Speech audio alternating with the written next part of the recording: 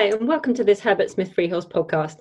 My name is Hannah Ambrose, and I'm a senior associate in our international arbitration and public international law practice. I'm joined today by partners Andrew Cannon and Christian Leathley, co-heads of Herbert Smith Freehills Public International Law Practice. We're recording this podcast while we're still in lockdown. Andrew and I are both in the UK, Christian's in New York, and no doubt many of you listening are or have been similarly restricted. Indeed, COVID has led to widespread interference by states with private rights across the globe. So over the next 15 minutes, we're going to focus on the impact of those state actions on foreign investors, and in particular, an area in which we have received a number of client queries of late, the international investment law protections that are relevant to investors and states in the context of COVID-19. We're going to explain which international investment law protections may be relevant in the context of the COVID-19 pandemic. In particular, we're going to touch on the key considerations for both states and foreign investors when assessing whether state action taken in response to the pandemic could infringe those protections. Andrew, perhaps you could kick us off with some background. Thank you, Hannah. Well, it's clear to all of us that governments are having to make some difficult decisions in response to the spread of the virus, and this has led to a whole range of different measures being taken in different countries. As well as the social distancing regulations and lockdowns that many of us are seeing, there have been other measures taken, such as the suspension of contractual rights, the requisitioning or nationalisation of private property, closure of borders, export, travel restrictions, bailouts of state carriers and impacts on other forms of infrastructure. Now, we all recognise that in such extraordinary times, a degree of interference with private rights is almost inevitable. States are balancing multiple concerns, looking to protect public health and absorbing expert evidence in a fast-moving environment, while also trying to mitigate damage to the wider economy and society in the short and the longer term. But even in times of crisis, there may be a number of potential legal ramifications from this sort of wide-ranging action. This brings us back to your original question as to why, in this context, international law might be relevant for investors. States assume and are subject to international obligations by way of treaties entered into between themselves. These treaties form part of international law and may be relevant in this crisis in a myriad of different ways. For the purposes of this podcast, we will focus on one area of these international obligations, which is particularly pertinent to our clients in this crisis, both states and private investors. That is, investment treaties. Thanks, Andrew. Christian, can I perhaps turn to you now to explain in a little more detail about investment treaties and why they could be relevant? Yes, thank you. An investment treaty is an agreement between two or more states which contain reciprocal undertakings for the promotion and the protection of private investments. Now, those investments are typically made by nationals of one state in the territory of the other. And some of these may be bilateral, as to say between two states, or multilateral, between more than two states. And these treaties can be specifically focused on investment or can be broader, such as free trade agreements or sectoral agreements, which then contain a particular investment protection chapter. Now, these investment protections are usually agreed by states to provide confidence to foreign investors that their investment will not be negatively affected by certain types of regular action by the state hosting the investment. That's known as the host state. Now, whilst these are state-to-state agreements, uniquely, they usually provide provisions allowing a private investor from one state to enforce the protection their investment is afforded in the host state. And that enforcement is usually done through international arbitration. Okay, so in terms of this web of bilateral and multilateral agreements, are they all the same in terms of the protections they offer, or do they differ? Well, that's very important. While there are lots of similarities in the types of protections offered in many of these agreements, there are differences. For example, the definition of a key term like a qualifying investor and a qualifying investment. These can vary significantly and may mean the protection and the scope of protection offered by those individual treaties differs. And there are also differences in the way the protection is worded itself. As you might expect, subtle differences in the language can have a significant impact on the protection an investor can rely on. Okay. Now, Andrew, obviously taking Christian's point on board regarding the importance of looking carefully at each specific treaty, can you in general terms tell us what the investment protections these treaties tend to offer? Thanks, Hannah. Yes. Well, investment treaties commonly include a number of different investment protections, and I'll give you a quick overview of some of the main ones. First, protection against the unlawful expropriation of an investment without adequate compensation. So expropriation basically means having your investment taken away from you.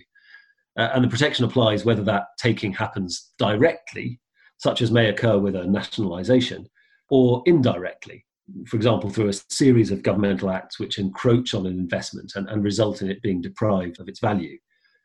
With the nationalisation of property, for example, the key question there is often whether the compensation provided by the state properly reflects the value of the property, and we'll come back to that a bit later.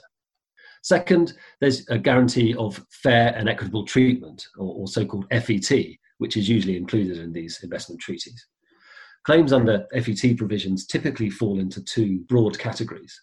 One, preventing a denial of justice for investors, and the other, prohibiting arbitrary administrative decision-making. Not all regulatory changes introduced by a state will breach the FET standard, and the existence of such protections does not deprive a state of its ability to exercise its regulatory powers.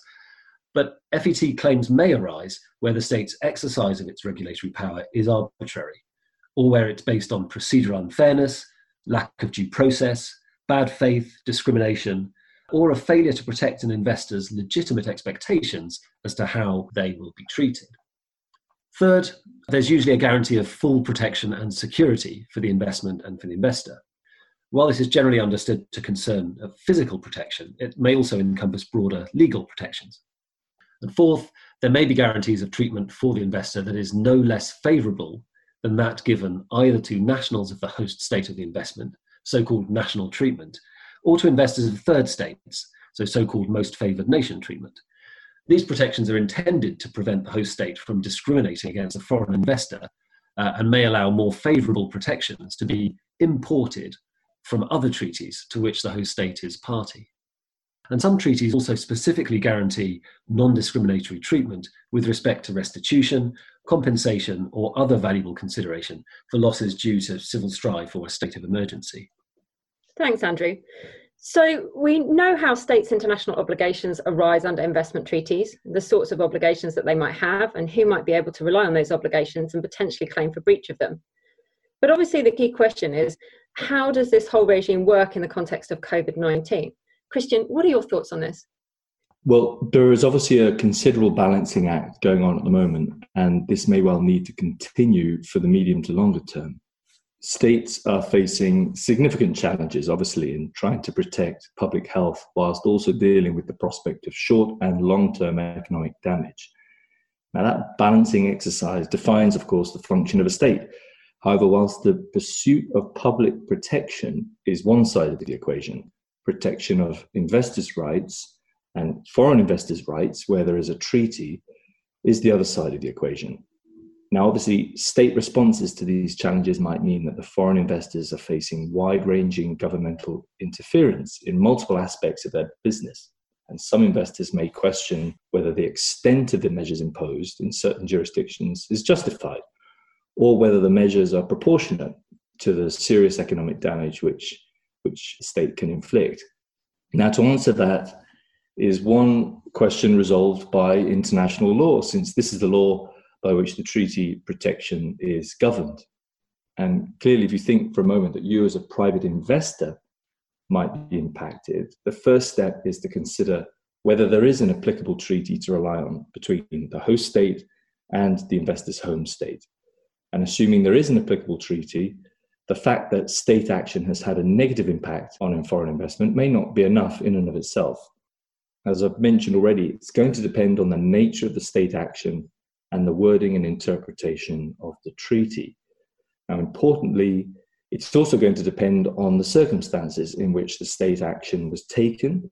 And in this regard, obviously, each investor's potential claim against the state will need to be considered on its own merits. Treaty wording is key, and the context of governmental action is key as well as obviously the impact. And these are all aspects that have to be carefully scrutinized to be able to answer that simple question of, can an investor seek some kind of relief from a state for the steps that the state has taken? Okay. Now, with that in mind, perhaps we can touch on some of the considerations that both investors and states should be thinking about in assessing whether a state's response to COVID-19 is consistent with its treaty obligations? Yes, these are suggestions for either an investor looking to protect itself or state representatives in either the legislature, executive, or judiciary who are trying to successfully balance the various obligations. First of all, one needs to consider the evidential basis for the state measures introduced to address the pandemic, the length of time for which the measures are imposed, and the regularity with which they are reviewed. And a related question is whether the measures restricting private rights and freedoms are proportionate based on the anticipated benefit in terms of fighting the virus and also the possible negative impact of those actions on the affected investors. Proportionality is a term of art, and this is the proportionality of a measure interfering with an investment has been considered in many cases under the guarantee of fair and equitable treatment. Now, going back to the substantive protections which Andrew described, we'd also need to look at the measures themselves and whether they could be discriminatory. Measures that impact unequally or disproportionately on one sector, group, or type of company or individual. Or measures which contradict or undermine any assurances given to sectors, companies, or individuals as to their treatment in the context of COVID-19. And these have the potential to breach the prohibition on discrimination and all the protection of fair and equitable treatment. So one might also want to consider the steps that some states are taking to mitigate the damage caused by the measures. And these steps may also be significant either to the substantive basis of a claim or to the measure of damages that may be payable were the claim to succeed. So as you can see, it becomes a very fact-intensive analysis. And I think another interesting aspect is that the breadth or scope of emergency powers varies quite considerably between states. There's a risk that some governments may take advantage of the pandemic to cement their own political situation or to erode rights in a really general way. That's right, and we're seeing signs of that in a number of countries already. And the question of whether the emergency legislation or state powers are capable of and are being used for purposes beyond tackling COVID-19 is also likely to be relevant in assessing whether a state's actions are consistent with their treaty obligations for foreign investors. And a slightly different point, but nonetheless relevant, is whether states are using existing domestic laws to address COVID-19 in a manner which could be argued as inconsistent with their legislative intent. Right. And what about any requisitioning of property or state-ordered repurposing of manufacturing facilities, for example, to produce COVID-19 treatments or even PPE or ventilators? Thanks, Hannah. Yes, I mentioned earlier that investment treaties contain protection against unlawful expropriation. So in the context of any requisitioning or nationalisation, there'll need to be thought given to whether any provision has been made for compensation, and if so, how such compensation is calculated. Does it adequately cover the value of the property, and is it readily accessible? Indeed, the availability or otherwise of that compensation for all who are similarly affected may be relevant, including any question of whether nationals of the host state are placed in a better position than foreign investors. Right. So based on what you've both said, it would seem that all of these considerations would be relevant to both states and investors. That's right. These are all points for investors and for states to be thinking about at the moment and in the future. And we should also highlight, again, quite circumstance specific, that some treaties also carve out or permit state behaviour which interferes with the foreign investment in certain circumstances. So, for example, where the measures the state introduces are intended to protect public health or preserve national security or public order. So certain treaties may include specific provision to this effect. And as Christian said earlier, it's very important to consider each treaty on its specific terms. And finally, in the extraordinary situation in which we find ourselves, there may also be defences available to a state, even in the event there has been a breach of one of the standards of protection I mentioned earlier, and not just those specific carve-outs set out in the treaty itself, but that exist as defences as a matter of customary international law. And those may be based on concepts such as necessity, distress, or force majeure. But again, all subject to detailed consideration in the light of all of the circumstances. Thanks, Andrew. I think this discussion raises an interesting question about when and how the actions taken are assessed. States are having to make decisions based on relatively limited information, as we all know. COVID-19 is a new virus and one on which there's still very limited data. So as the months go by, could state action be viewed differently with hindsight? Well, indeed, that possibility exists, and states may find it important for this reason, indeed for a multitude of other reasons, to retain comprehensive, contemporaneous records of the basis for decision-making, the state of knowledge at the time. They should also be careful to ensure that communications with individual investors about their investments, as well as broader communications with industry and sector groups, are clearly documented. Yeah, and likewise, investors will want to keep contemporaneous records of the impact of the investments affected by the state action, and any communications with states, particularly those seeking or receiving assurances as to treatment, should be very carefully recorded and preserved. They could be extremely important in the future. Of course, we tend to help clients with that where necessary. Andrew, Christian, thank you both. We've managed to get through this recording in lockdown without interruption from children, pets and delivery drivers, and together you've raised some really helpful questions for both states and investors to consider in assessing whether a state's response to COVID-19 is consistent with those investment treaty obligations. And of course, I think a key takeaway is that question of whether an investor may be entitled to damages under an international investment agreement is very likely to be highly fact and treaty specific. So thank you to everybody listening. If you have any questions arising out of this podcast, please do reach out to me, Christian or Andrew. We'd be very happy to discuss this topic with you in the context of your specific circumstances.